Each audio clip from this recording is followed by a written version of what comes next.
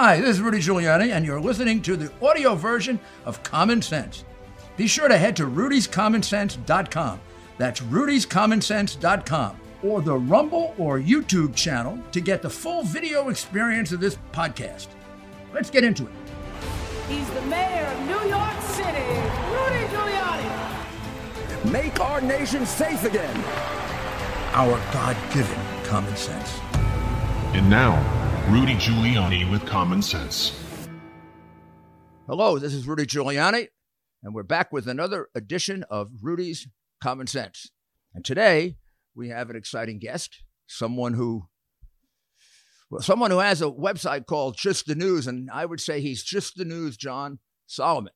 You can get John on Just the News. You can get him on Real America's Voice, which is on TV, and you can get his podcast on Just the News. And it seems like every week, twice a week, he breaks a big story about everything. But right now, we're going to talk to him about the election of 2020, which seems to be unraveling, if it hasn't unraveled already and just not been reported. John, tell us about your analysis, your recent analysis of the election and what you spotted as, I think it was the 20 top, what should we call them? Irregularities? In some cases, illegalities. Irregularities and illegalities. Okay. Yeah, you're right, Mr. Mayor. Well, first, thanks for having me on. It's always an honor to be with you. The election story of 2020, the big lie, has gone the path of Russia collusion and Ukraine impeachment, which is the mainstream media, the Democratic establishment, and in some cases, the bureaucracy of the federal government conspired to give us one story. And then we have spent years unraveling those stories and getting to the truth, and they all go into reversal. That's one of the amazing things about the Trump era. The major scandal stories, and I put scandal in quotes now. Right. They all go in reversal. It started with Russia collusion. We saw what happened to Christopher Steele's dossier. And now we have, members of Clinton's legal team and the FBI indicted, charged, convicted in some cases. The same thing about Ukraine impeachment. We were told there was nothing wrong with Hunter Biden's activity. Now he's under criminal investigation. The laptop, which you helped bring to light, shows all of these really unseemly deals he was doing in the wake of his father's policy. And we know two of his business partners have been convicted of crimes. That story, and now new documents come out showing that Joe Biden's own State Department thought what Hunter Biden was doing was wrong. That story went into reversal. The same thing is happening now to the election 2020 story. We were told it was a perfect election. The guy named Krebs, who ran the cybersecurity agency, the one that President Trump fired, he told us after the election, this was a perfectly secure, cybersecure election. The FBI disagrees. They recently, with the U.S. Attorney's Office, brought an indictment that revealed that Iranian state-backed hackers, cracked into one of the state's election databases, stole 100,000 Americans' voter identities, and used those voter identities to try to influence the 2020 election. Mr. Krebs' comments do not hold up to scrutiny when you learn that case. All across the country, you saw what the Wisconsin Chief Justice of the Supreme Court did in his election integrity, saying there was ballot harvesting and fraud and nursing home voting, enough that he thinks maybe Wisconsin legislature should consider decertifying the results. Arizona, 2 or 3 different investigations found things from signatures not matching to 50,000 ballots that don't look to be correct. In Pennsylvania, the courts have ruled that the changes to allow no excuse absentee ballots were in fact unconstitutional. So a rule change that vastly affected the Pennsylvania election and its outcome deemed to be unconstitutional. Wisconsin Supreme Court has given 2 rulings, ruling that the rules that the Evers administration gave for the election were unlawful, illegal. One of them allowed tens of thousands of voters to vote absentee without using voter ID in violation of state law. Another allowed those drop boxes to be distributed when there was no such legal authority in Wisconsin to do so. So when people look out, it is now clear that there was unlawful activity, illegal activity, unconstitutional activity. And that doesn't even get us into the sort of things that are ongoing right now in Georgia, where the documents I unearthed in Fulton County show that Brad Raffensperger's own personal observer found 27 pages of irregularities during the election counting process.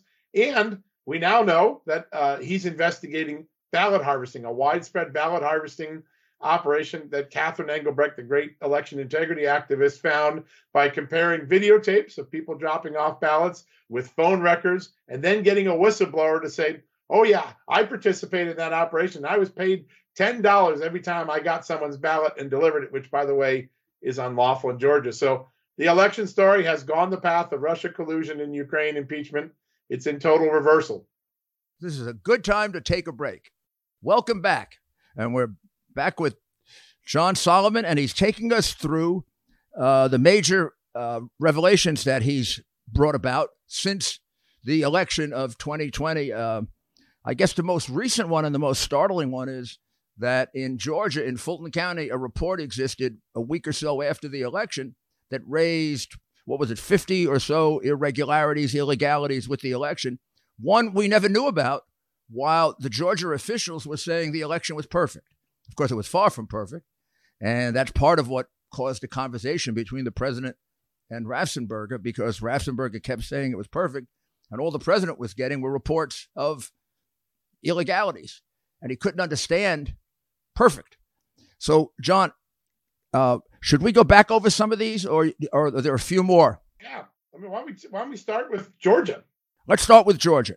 So, tell me what you've uncovered in Georgia. There were issues like that, counting ballots without Republican observation, which is clearly illegal in Georgia.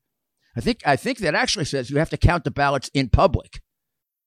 That's right. No, listen, there's no doubt that the rules were not followed in Fulton County. So much so that since the election, the state has pretty much forced out every supervisor of the Fulton County election. And the state elections board is considering taking a dramatic action before this fall's election of possibly putting Fulton County into state receivership, meaning local officials will not run the elections in Atlanta. They'll be turned over to the state. Why is that?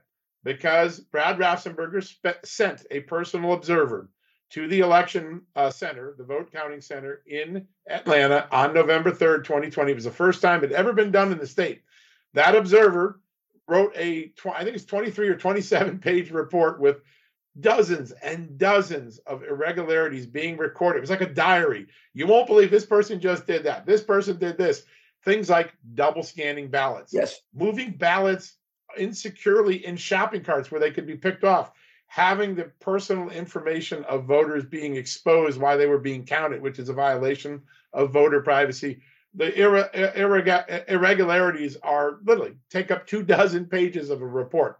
Brad Raffensperger had that report. I actually went back through all the news clips of November 3rd. And here's a funny thing, because everybody remembers Brad Raffensperger's January 6th or January, whatever day it was, on 60 Minutes, calling it the perfect election. On election night, he was going bananas, saying there's all sorts of bad things going on in Fulton County. I'm upset. Now, how he evolved from that moment to the different story on January is one that he hasn't been able to explain. I've interviewed him several times, and here's what he said. Yes, Fulton County was a problem. It's been a problem for years, and it was really bad this time, and I'm starting the process of putting him into receivership, but I don't think what happened there would have changed the outcome. Now, that's a very different story than what he gave 60 Minutes. Sure. It doesn't really matter if he thinks or doesn't think it affects the outcome, because you only find out if it affects the outcome after you count the votes. That's right. You can't possibly know when you start if it affects the outcome. The report you're talking about is public. I mean, you can get it online. Correct? Yes, it's on Just the News. We have it there. That's the one that I have. It's a very large. Carter Jones is the guy who wrote it. Yeah, I read through it. If you ask me, is there enough there to affect the election? My guess would be it's so much yes.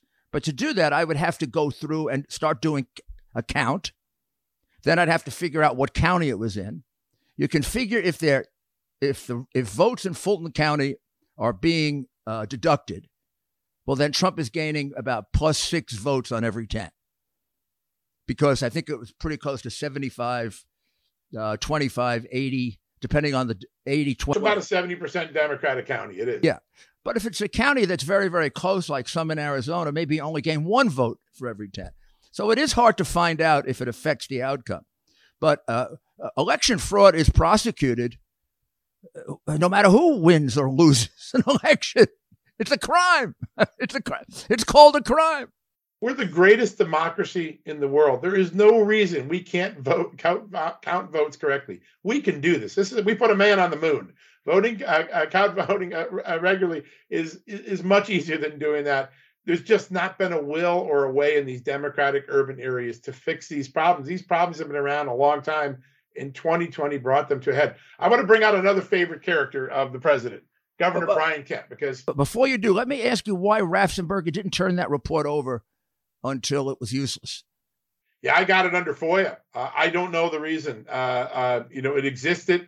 It had been in these files, and right after I reported it, I mean, within days of me reporting the existence and the contents of that report, he started the process of putting Fulton County into state receivership. So it clearly had an impact once it became public. Too bad it didn't become public before January 6th. But I mean, that was a year later. Yeah, it was eight or 9 months later. You're right, sir. It was.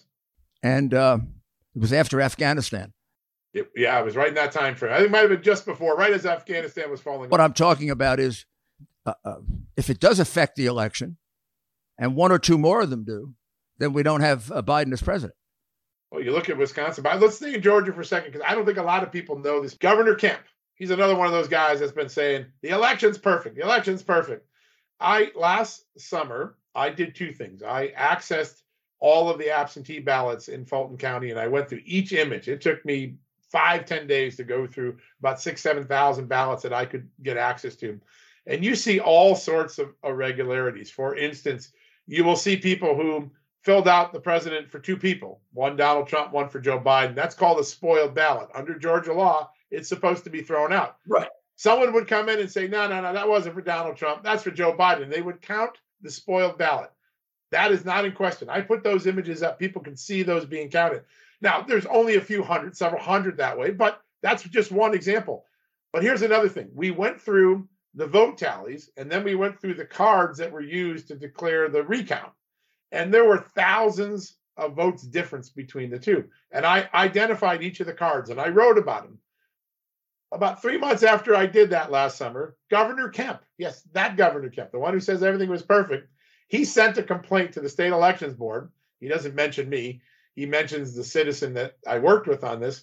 And he said, there's thousands of votes that are different on the cards than they are in the ballot tallies. These are miscounts. Please investigate that. So even Brian Kemp, clearly Brad Raffensperger, now know that there were serious problems in Fulton County. I dare you to find anyone in the mainstream media that's covered it. They've ignored this because they can't allow that story from November to fall apart like their earlier journalism. This is an amazing story, total surprise, complete reversal of what was going on during the election. But if you could explain the second one a little bit better, there were thousands of votes. The card was different than the ballot. Yeah, so there are the ballot tallies, and are these mail-in votes we're talking about? Well, all tallies, machine tallies. Okay. So it's everything. It's everything that went through the machines, whether it was absentee or direct vote. And there's one tally, then there's the card that's used to do the recount, right? So someone puts the number on the recount. And there were, in some cases, multiple. I think there was one it's very much like the one you mentioned, like 90-6 for Trump. And I think there was one where the same votes were counted 3 times for Biden, which gave him like 400 or 500 more votes. When you take a look at all the mathematical errors, and that's what Governor Kemp ultimately called them, it's what I called them in my story, it's several thousand votes, 3,000-4,000 votes that are different than what was counted in the recount and the canvas, whatever you want to call that, the recanvas. Governor Kemp, people could go get that letter. He admits that in his own letter.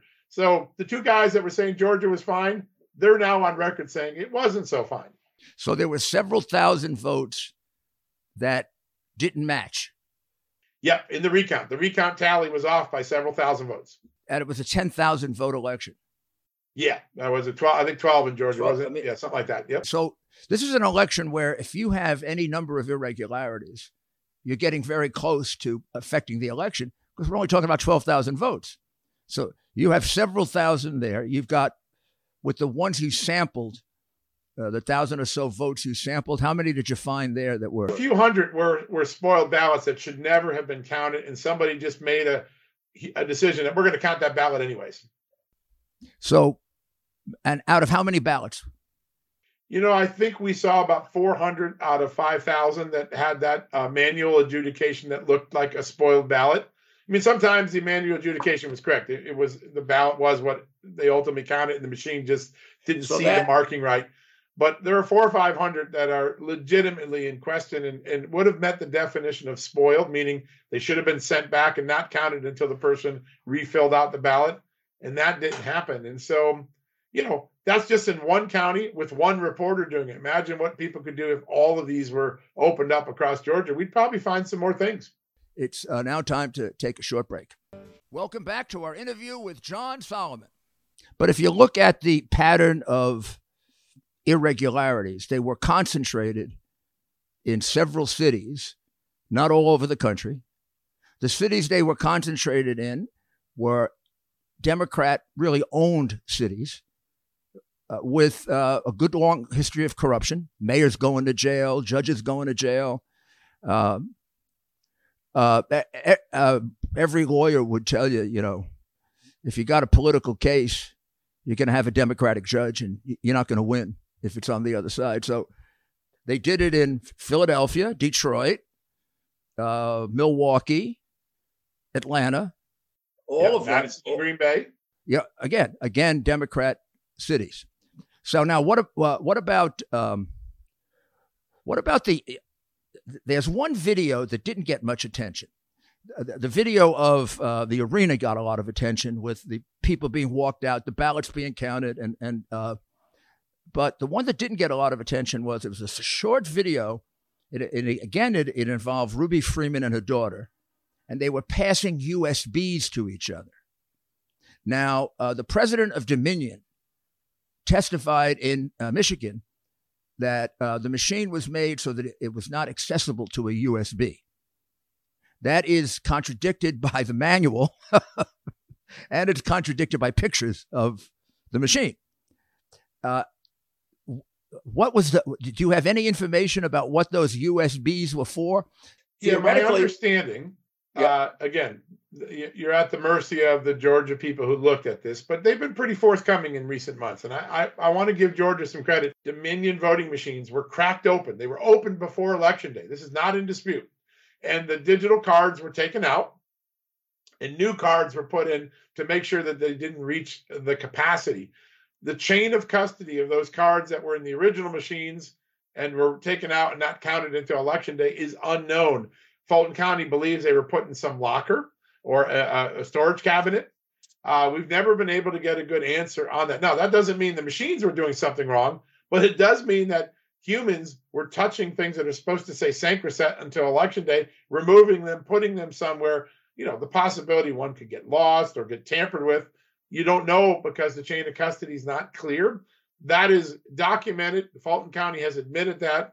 I mean, there are lots of things that they write in these elections that we could get right in 5 minutes if we just got. They admitted it after Biden became president of the United States. Actually, we got those in December, which was shortly before the certification. So December 2020. But, there were so many things coming out. I'm not sure they got the attention they merit. But today, those things are well known and they're well documented. Most people don't know that because nothing about Dominion is ever reported.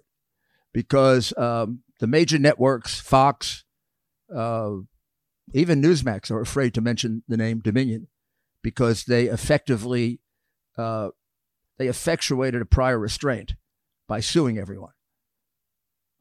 So there were 36 machines that were broken open, Dominion machines that were broken open, so they could be allowed to count over 10,000. Yeah, so there was a worry, and that's a legitimate thing. There was a high turnout, so you want to make sure that the machines can't stop counting. But there was no chain of custody thought about, at least not in the documents and the interviews we did at the time. And it's just one of many things that, when you hear a perfect election, that's not a perfect way. That is not a common sense way to handle people's sacrosanct votes. And again, that's nothing to do with Dominion. That has to do with the people running these elections. And I think at the end of the day, human error, human malfeasance, case of the hackers or other things that we've seen. The nursing home in Arizona, which is another one of those urban centers, right? Phoenix, that you always people worry about. Well, before we get off that one, so was this in Fulton County that these machines were broken? Yes, they were Fulton County. So it seems like all of the illegalities and irregularities are concentrated in Fulton County. Well, that's one of them. Now, when you go to ballot harvesting, Mr. Mayor, it looks like there are several counties where that occurred. So there is a complaint that was filed in November, a year after the election, right? So a whole year later. And there appear to be 5 counties in the Atlanta area, but it goes much further out. It goes all the way out towards Stone Mountain and DeKalb County and some of the other counties where there's video footage of people coming in between 12 a.m. and 5 a.m., not the time that most people vote, going to those drop boxes and dropping stacks of ballots into the boxes. And then there are cell phone records that show the pattern of these ballot delivering people going back and back over through the same routine night after night. That's according to the complaint. And there is now a whistleblower. He's known as John Doe in the complaint, who says, I participated in a widespread ballot harvesting operation. Me and many other people, we were paid $10 a ballot, and we went around. Oh, that sounds like ballots. That sounds like Tammany Hall. It does. Old-fashioned ballot. This is what they did in my election in 1989. They paid people to vote 10 times. Well, they were picking up good old Democratic ballots. Is what they were doing. They were going out and getting, someone they didn't know and grabbing their ballot, which breaks the chain of custody. And it's explicitly illegal in Georgia. It's illegal in Arizona. It's illegal in Wisconsin. I would say paying for a vote is probably illegal every place, except maybe Las Vegas. I don't know. Probably. So what the whistleblower says is he was paid $10 per watt. Every ballot that he picked up from a legitimate voter and put into a ballot box, which, by the way, violates the law. So remember Brad Raffensperger, right? The guy said it was a great election. He now admits that there is significant evidence. They issued subpoenas just 10 days ago, and they're beginning a full-scale investigation. And Brad Raffensperger came on my TV show about 3 weeks ago and said, we're following the money. Who paid for this operation? And I wouldn't be surprised if we have criminal prosecutions when we're done. That's a big far cry from a perfect election when you find that out as well. So, and that's not the only place that this happened. Arizona, Mark Brnovich, the Attorney General, has prosecuted several people who now have admitted to ballot harvesting in Arizona. And as you know, from covering the Wisconsin report that Justice Gableman recently gave us, they believed and documented that went on in nursing homes where people who didn't have the mental capacity or physical capacity to vote, someone else grabbed their ballot and voted for them. All of those are examples of illegal harvesting. I think when we're done, that's going to be the biggest part of the 2020 election. We're going to find out that was the biggest scandal or cheating that may have gone on in this election. We got to let the facts bear out, but there are real signs that that's a serious problem. Well, I mean, the thing that is obvious already is that whatever happened with the machines, the ones that were programmed or the ones that were not programmed, or the machine vote did not determine the election.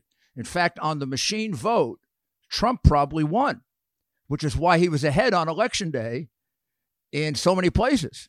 The election got turned around by the mail-in ballots, by the ballots that were in those Zuckerberg boxes, and but it got turned around by tremendous numbers, like 400,000 or 500,000 in Pennsylvania. So let's just one last question about DeKalb.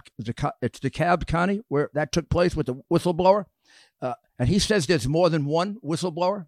Yeah, the group that did the work on this, they used the tactic that the FBI now uses a lot to solve crimes. You can buy people's commercial cell phone geospatial data, meaning wherever your phone is with you, it's recording as you're going around town, and apps are saying you were here at this moment, here at that moment. You can buy that data commercially. The FBI does it sometimes. They went and they found 240 people that take the same pattern as John Doe, the whistleblower. So they're estimating that about 240 people in the state of Georgia made these routine trips both before November 3rd, which is the general election, and January 5th, which was the runoff. January 5th, 2021 was the runoff that determined Democratic control of the United States Senate. So that's all in their complaint. Secretary Raffensperger came on my show and said it's credible information. It's a credible allegation. We're following the money. They just issued subpoenas, and that's an ongoing investigation. So Georgia becomes more imperfect by the day. Right. And that happened in both the presidential election and the two Senate elections, the original and the runoff. And it was DeKalb. Located in DeKalb. It was Fulton, DeKalb, Cobb. I think 5 counties is what they're claiming. Okay, so let's get to Wisconsin. You mentioned Wisconsin. What have you found there? First off, there are 2 rulings by the Wisconsin Supreme Court, the highest court in the state, saying that rule changes in 2020 were illegal, unconstitutional, unlawful. The first one allowed about 237,000 people to vote as though they were homebound because they were afraid to go out by COVID. The law in Wisconsin doesn't allow you to say fear is a disability. You have to be completely disabled. You have to have a real medical condition that prevents you from voting to vote in that manner and skip voter ID. So 240,000 people got this exemption. The courts have ruled that was an unlawful instruction. It was not allowed under the law. That's 240,000 votes in a state where Joe Biden beat President Trump by just 20,000 votes. So 10 times the number, 12 times the number of the spread of difference. That's just one court ruling. There's a second court ruling that concluded that the drop boxes, the mobile ballot boxes, that there was no legal authority in Wisconsin for those to be distributed. Tens of thousands of people dropped their ballots in those boxes. All of those votes are now illegal under the interpretation of the Wisconsin Supreme Court. So that's a big picture problem. Multiple times the spread of difference between the 2 candidates, ballots were unlawfully distributed, accepted, counted, or put into boxes that weren't lawful. That's just the legal side. Now let's go to what Justice. But before we get to that, the original decision of the Supreme Court on the original case to overturn the election was a 4-3 decision. It was, and it came in November. But it's a 4-3 Republican court. One Republican dissented or joined the majority. And Wisconsin has extremely rigid absentee ballot laws because of its history as a progressive state, when progressive meant something different. La Follette, the whole movement. They actually say in their law that they don't like absentee ballots. They believe they're inherently fraudulent, and therefore they require you to keep not only the envelope, but the original application. And if you don't have the original application, they say that the vote is null and void. Well, they sort of forgot that when they ruled 4-3. Strictly under the law, those votes should have been thrown out, but they thought the remedy was too onerous. Yeah, that's right. But now, listen, and it goes back to the fact that these Democratic cities and these Democratic-run states, Wisconsin has a Republican legislature, which is supposed to set the rules, and then it has a Democratic-run Wisconsin Election Commission, which just made up its own law, which, by the way, the Constitution didn't give them that power. And so you see these 2 court rulings.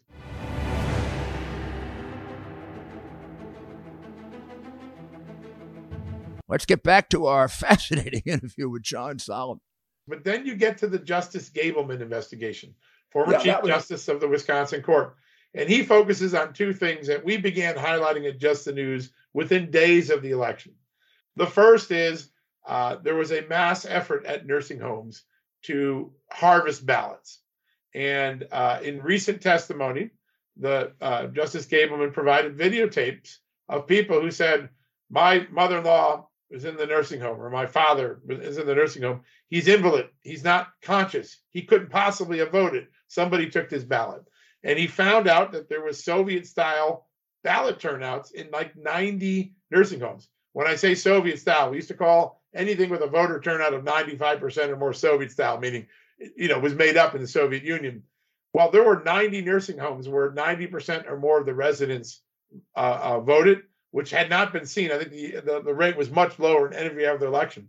There clearly was a harvesting operation going on Justice Gableman exposed that with videotape, data, all those sort of things. Then he went on to something else, which I think is the biggest thing that is still unaddressed as we head into 2022 and 2024. We, along with people like Phil Klein at the Amistad Project and others, we dropped FOIAs beginning in October, before the election of 2020, to see where all this money that Mark Zuckerberg's Center for Tech and Civic Life was putting money out. Because they were giving money not to candidates, not to political parties, not to political action committees. They were giving it to the election judges. And when I say giving money, in Wisconsin, it's like $8 million to election judges across the country. It's $350 million plus. Now, step back for a second and say, what's an election judge? If we were giving $1 million to the referees of the Super Bowl, we'd say, hey, wait, something's up. Someone gave $1 million to the referees before the Super Bowl. We're not going to trust those referees. That's what happened here. Who gave who were the election judges were given money that has never been envisioned under the law to go to them. So when you say election judges, who are they? They're the election administrators, so the county clerks, the city clerks, the people in charge of counting your vote, deciding whose vote count and who doesn't, deciding whose application for a ballot is lawful and not lawful. I mean, these are supposed to be nonpartisan, honest brokers of the election. And what you saw Mark Zuckerberg's money do in Wisconsin specifically, and we see it in Atlanta, we see it in other places as well, excuse me, is that these judges were asked, in order to get this money, you need to do something for Mark Zuckerberg's group. You need to go out and get more people to register to vote before Election Day. So it took election judges and put them into the business of doing get out the vote work, which, by the way, is supposed to be done by political parties, not by the judges. And what type of people, what type of voter were they told to go get? Well, in Green Bay, Wisconsin, where I have the best records, where we got the best records with Phil Klein and myself, they were told to go get African-American voters, Hispanic voters, and Hmong voters, which are Laotian immigrants. All three of those voting categories lean heavily Democrat in Wisconsin. So they were asking, hey, judges, stop doing your normal job. Go out and get all these people who are likely to be Democratic. African-American. Hispanic. Yeah. And Hmong. H-M-O-N-G, Hmong. Those are Laotian refugees. And there's a large number in the Green Bay area. Essentially, Mark Zuckerberg took the neutral judges, the referees of the election Super Bowl, and said, you're going to go out and do Democratic get out the vote operations for us. And when Justice Gableman examined this after we got the documents, put them out, he did a deep dive, and he said these payments to public officials amounted to violations of Wisconsin's bribery statutes. Government officials shouldn't be taking money from private individuals to influence their public duties. That's what the former Chief Justice of the Wisconsin State Supreme Court. Well, that happens to be the common law definition of bribery. It's exactly why Biden paid a bribe to Poroshenko. He offered him something of value for official action. The value was the $1 now billion. You know that this went on, and you know we got great records in Wisconsin, but it went on in many states: Philadelphia, Detroit, Atlanta, all those places. We found the same infusion of Zuckerberg dollars, and many states, a handful of states, about 8 or 9, have outlawed that. But in about 40 states, that's still lawful today. It could happen again this November or 2 Novembers from now when the next presidential election's up. That is an unresolved question that Americans really have to come to grasp with. But even if they don't have a specific statute making it a crime to give an election judge money, the general bribery statute of the state should cover it. That's exactly the point that Justice Gableman made. And we'll see now whether the individual county prosecutors have the courage to take his information and bring prosecutions. But when you hear these things, Mr. Mayor, you know that it was not a perfect election. Did this essentially occur in Democratic counties, what you're talking about? Yeah, I mean, there are some places that got a little bit of Zuckerberg money in red counties. I think Phil Klein did an analysis that I saw that. multitudes more to urban blue areas than to rural Republican areas. And he did a density analysis that clearly showed, not surprisingly, because Mark Zuckerberg's a liberal, that this money went to predominantly get out the Democrat machine vote. So if you take that, right, you get Mark Zuckerberg's money, the ballot boxes, the mass mailing of ballots to people who didn't ask for them, and the possibility that you have a legal harvesting operation goes around. I think what you see in this election, still to be completely refined, is an old-fashioned ballot box stuffing operation, modernized for the 21st century, taking advantage of COVID. It's Tammany Hall brought to the 21st century. This is a good time to take a break.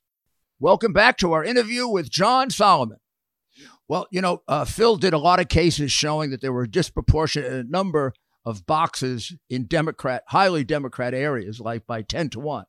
And that those cases were brought to court, and the courts threw them out for reasons I'll never understand. I think there's one lesson, Mr. Mayor, that we learned about this. And I think Republicans who are upset have to know this lesson. And I think Glenn Youngkin maybe gave us a new model. It is clear now that the courts are not going to adjudicate elections after the fact unless there's something really, really egregious.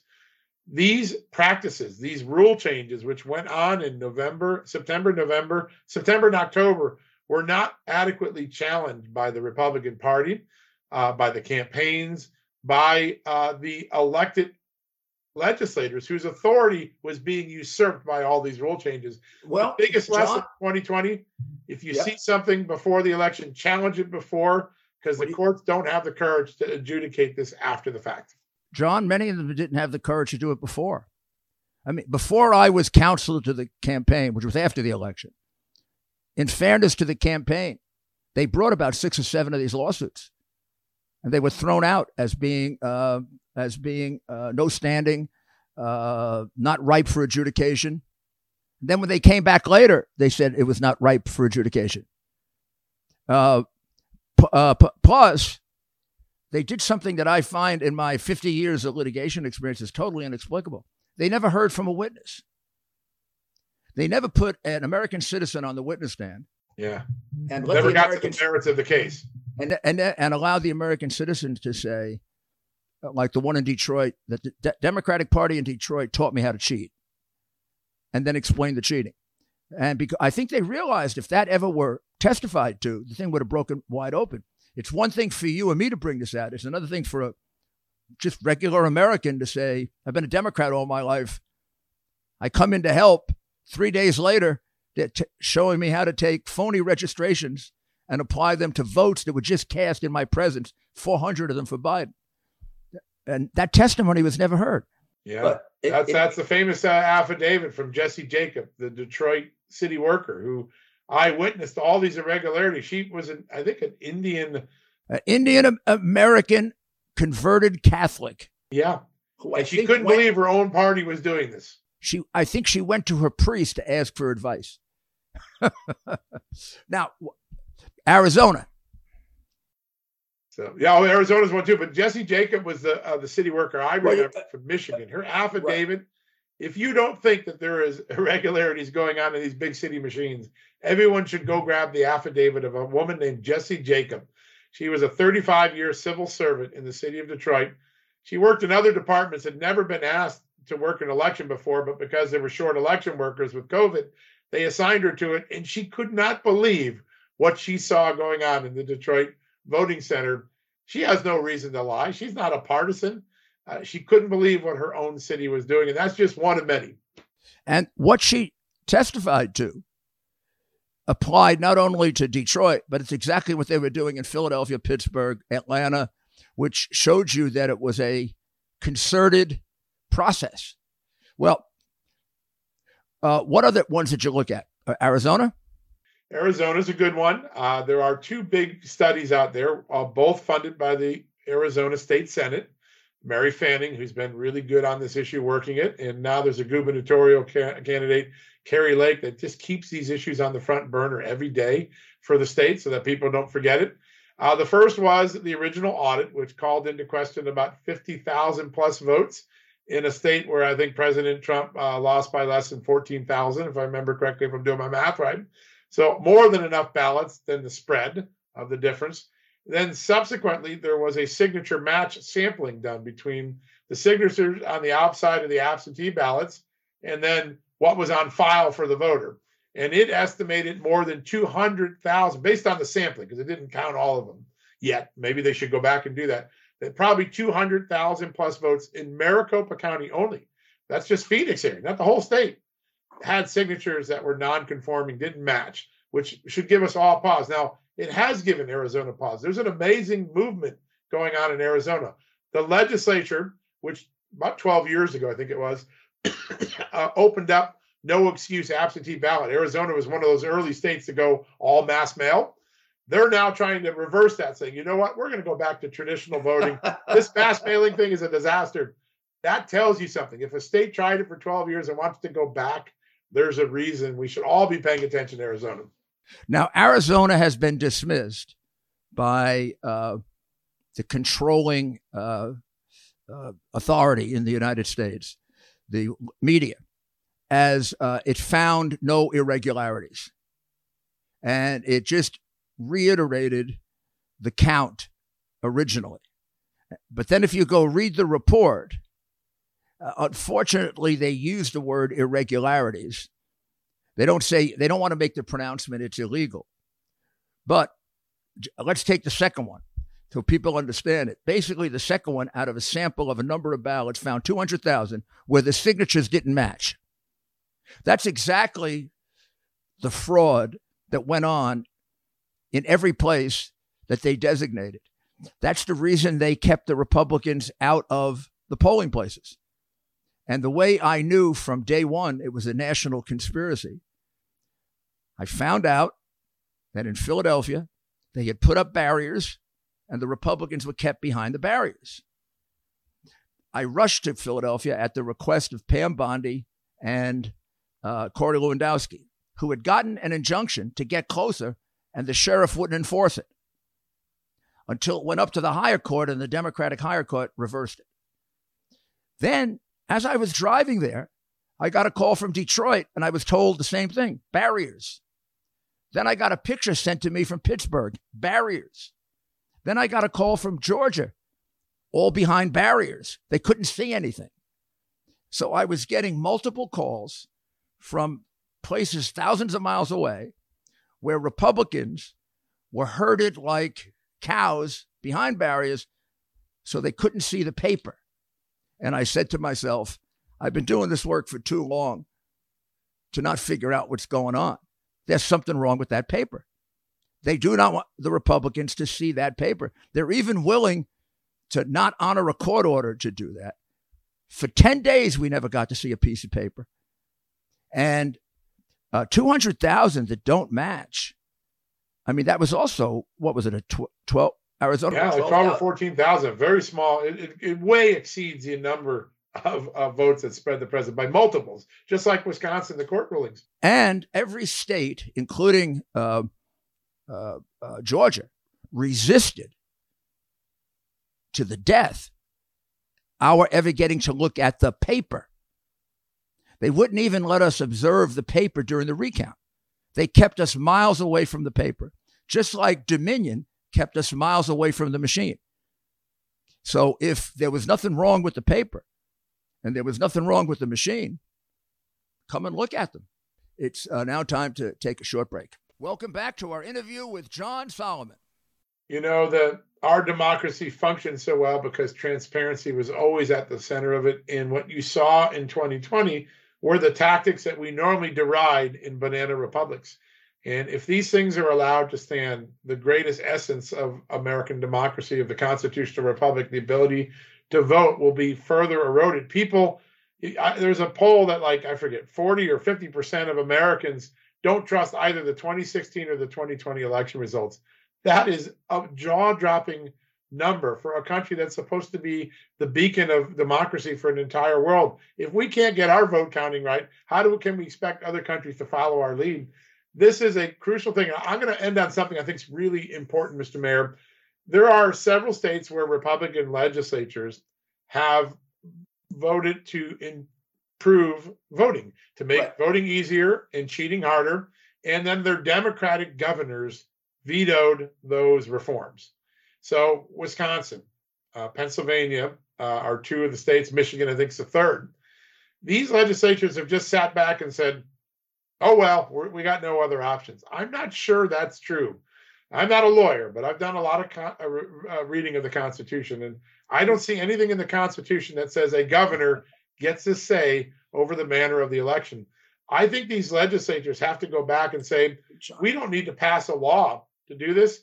We should pass a resolution and send it to the cities and counties. And I think there are some brilliant constitutional scholars right now researching this issue, because these legislatures shouldn't have to have their power guaranteed under the Constitution usurped by governors. And so I think you're going to see a movement in the next few months, maybe to get these legislatures to go to resolutions that don't require a governor's signature and get these rules the way lawmakers were given the power to set them.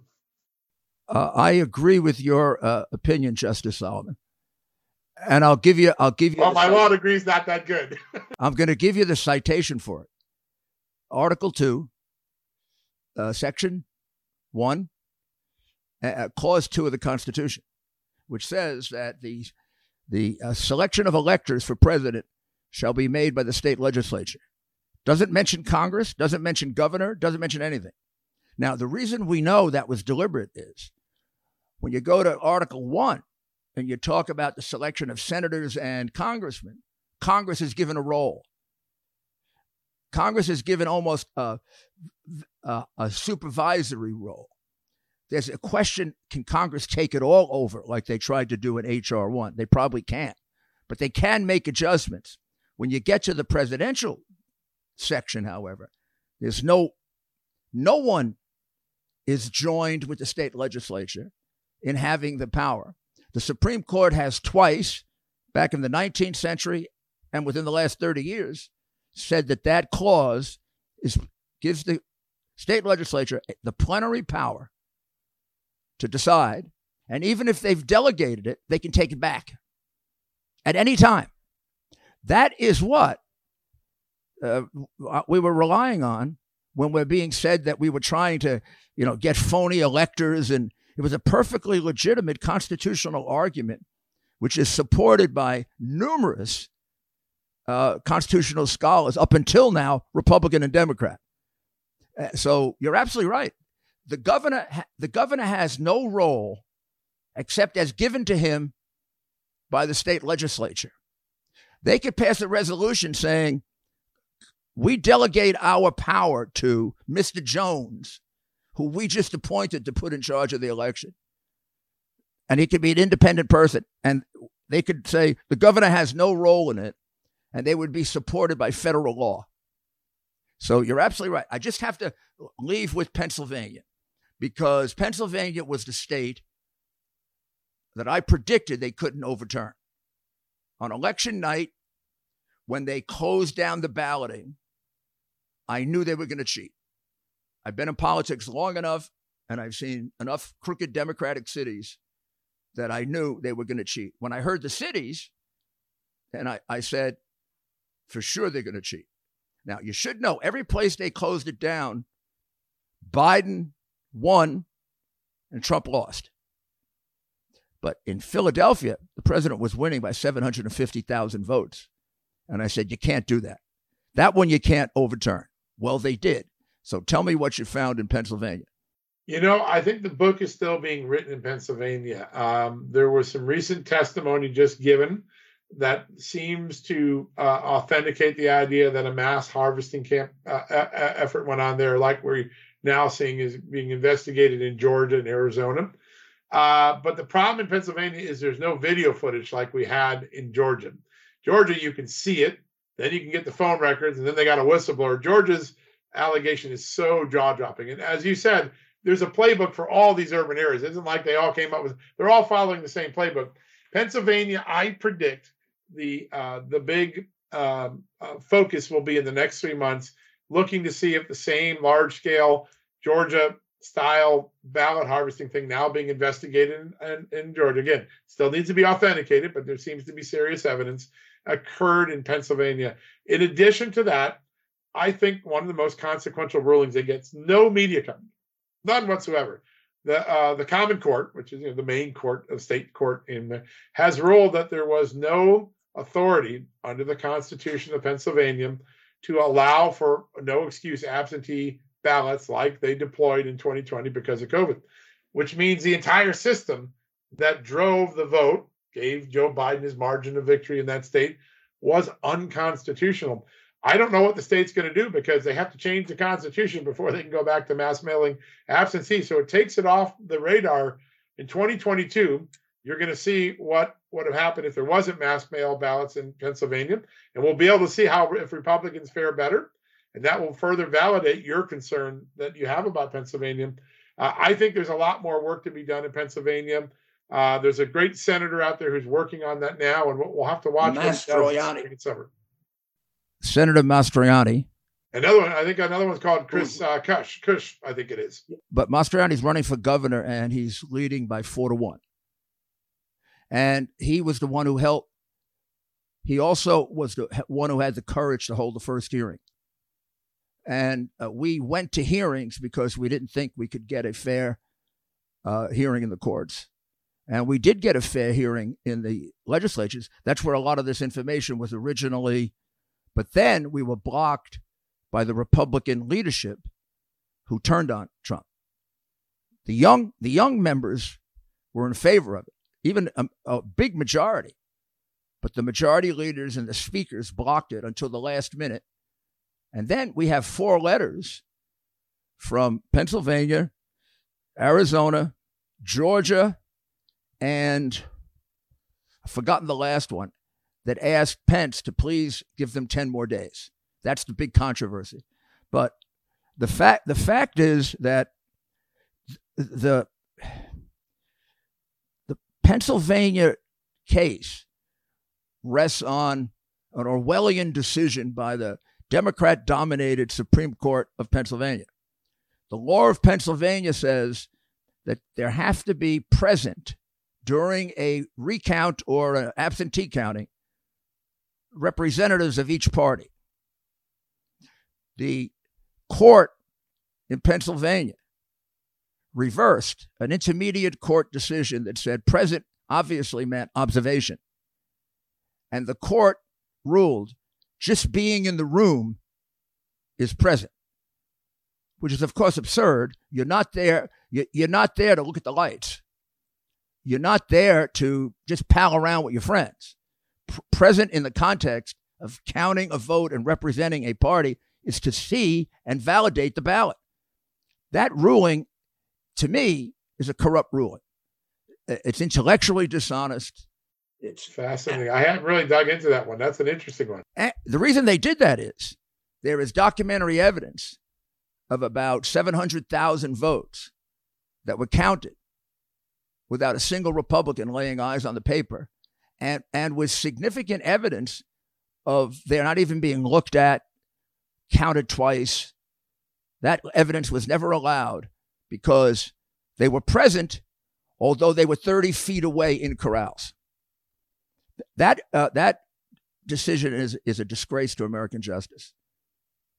But there's plenty more to come out, John. And there is. This story is not yet finished being written. There are many chapters yet to be written. Well, thank you very, very much for your staying with it. Just like the whole situation with the Biden bribery and lifetime of bribery, and which you stayed with from the very beginning. We should tell people that everything they're finding out now, minus the hard drive, which was really icing on the cake, John. Your stories in what was it, January, February, and March of 2018. Yeah, 2019. Yep. 2019 laid out an overwhelming racketeering case. All the hard drive would have done is add to it. I mean, it added things to it and given it corroboration. But you had the witnesses, you had the documents, you had the money laundering. So this didn't have to interfere with the election. That was before Biden even announced. Yeah. That's really the truth. The censorship, the corporate media and Twitter censorship of the Hunter Biden laptop was the greatest corporate in-kind contribution to a political party in American history. And if people want to say, was there a hijacking of the election, the withholding of meaningful information about a candidate probably had the most consequence of anything in this election. And to this date, my colleagues in the media don't fully appreciate what they did wrong. It's great to see the New York Times suddenly say, oh, well, the Hunter Biden laptop is real. Well, that's great. It was real in 2020, and you didn't allow it to come to light. That is one of the greatest illegal corporate contributions in American history. And it'll take us generations to overcome the move toward censorship that we've witnessed in the last 2 or 3 years, most of it around the Biden family, but it now goes to many other places. And if anyone has any doubt the election was hijacked by something, that's one of the greatest hijacks in any electoral history. The literally the corporate suppression of information relevant to the American voter. Yeah, and that information was available 2 years before the election, laid out in chapter and verse with videotape by you, covered by some, but censored by most. Yeah, it's shameful. But you know what? I think we're waking up, Mr. Mayor. I always believe in the goodness of America. No, I think we're waking up. I just feel very bad that, unfortunately, the United States is being put through Joe Biden as the price of this. Our elections have consequences, and we're feeling those consequences now. Yeah. Well, thank you, John. Thank you, Mr. Mayor. Always an honor to be with you. Not much for me to add to the interviews with John Solomon. He laid it all out. It is quite clear that in each of the states that we talked about, and he's looked at more, we were just confined by time to the most recent ones that he's looked at, that there are thousands, hundreds of thousands, numerous irregularities and illegalities in each of the states that were said to be perfect. Georgia, probably one of the worst. Wisconsin, overwhelming. Arizona, we didn't get to spend as much time on, but the numbers there are very, very few to overturn the election, about 10, 12,000. And they have about 250,000 votes in question, which the press never reports to you. When the press first reported on the audit, they improperly reported that it just reaffirmed the old vote. What they found was if you went back to the old ballots and counted them the same way, you'd get the same result. They never went and looked at how many ballots were spoiled, how many ballots had two candidates on it and it was given to Biden, how many mail-in ballots were not folded but straight, therefore they were never put in the mail. So these things all have to be now taken into consideration, and there's a lot of time to go, but we really have to admire John Solomon. This is the second time he's been put through this, where he discovered evidence that should have been worked out, a year before the election, and it's held until after the election. And here, this information should have been out during the process of reviewing the election, but the courts wouldn't listen to any of this. I mean, this is the kind of evidence that you get when you hold hearings in court. That's why you have hearings. The courts held no hearings. So the purpose now is to make sure it never happens again. Every single fact has to come out, because never again in American history should we have an election in which votes are treated this way. And if we get all the facts out, as John was pointing out, particularly in the legislatures where the Democrats are voting to try to continue these illegal practices, we can assure for our children and our grandchildren that America will remain a democracy. Because if this continues, and with H.R. 1, they were on their way to making it federal law, then we're no longer a democracy. So when we win this battle, you can thank John Solomon for his courage. Well, thank you for listening. Please make sure that you send your emails to our members of Congress, the Senate, the House, and tell them, don't buy oil from tyrants, huh? No oil from Russia, no oil from Iran, no oil from Venezuela. How about we buy American oil and gas? Well, thank you very much. We'll be back with another episode in just a few days. This is Rudy Giuliani, and thank you very much for listening in.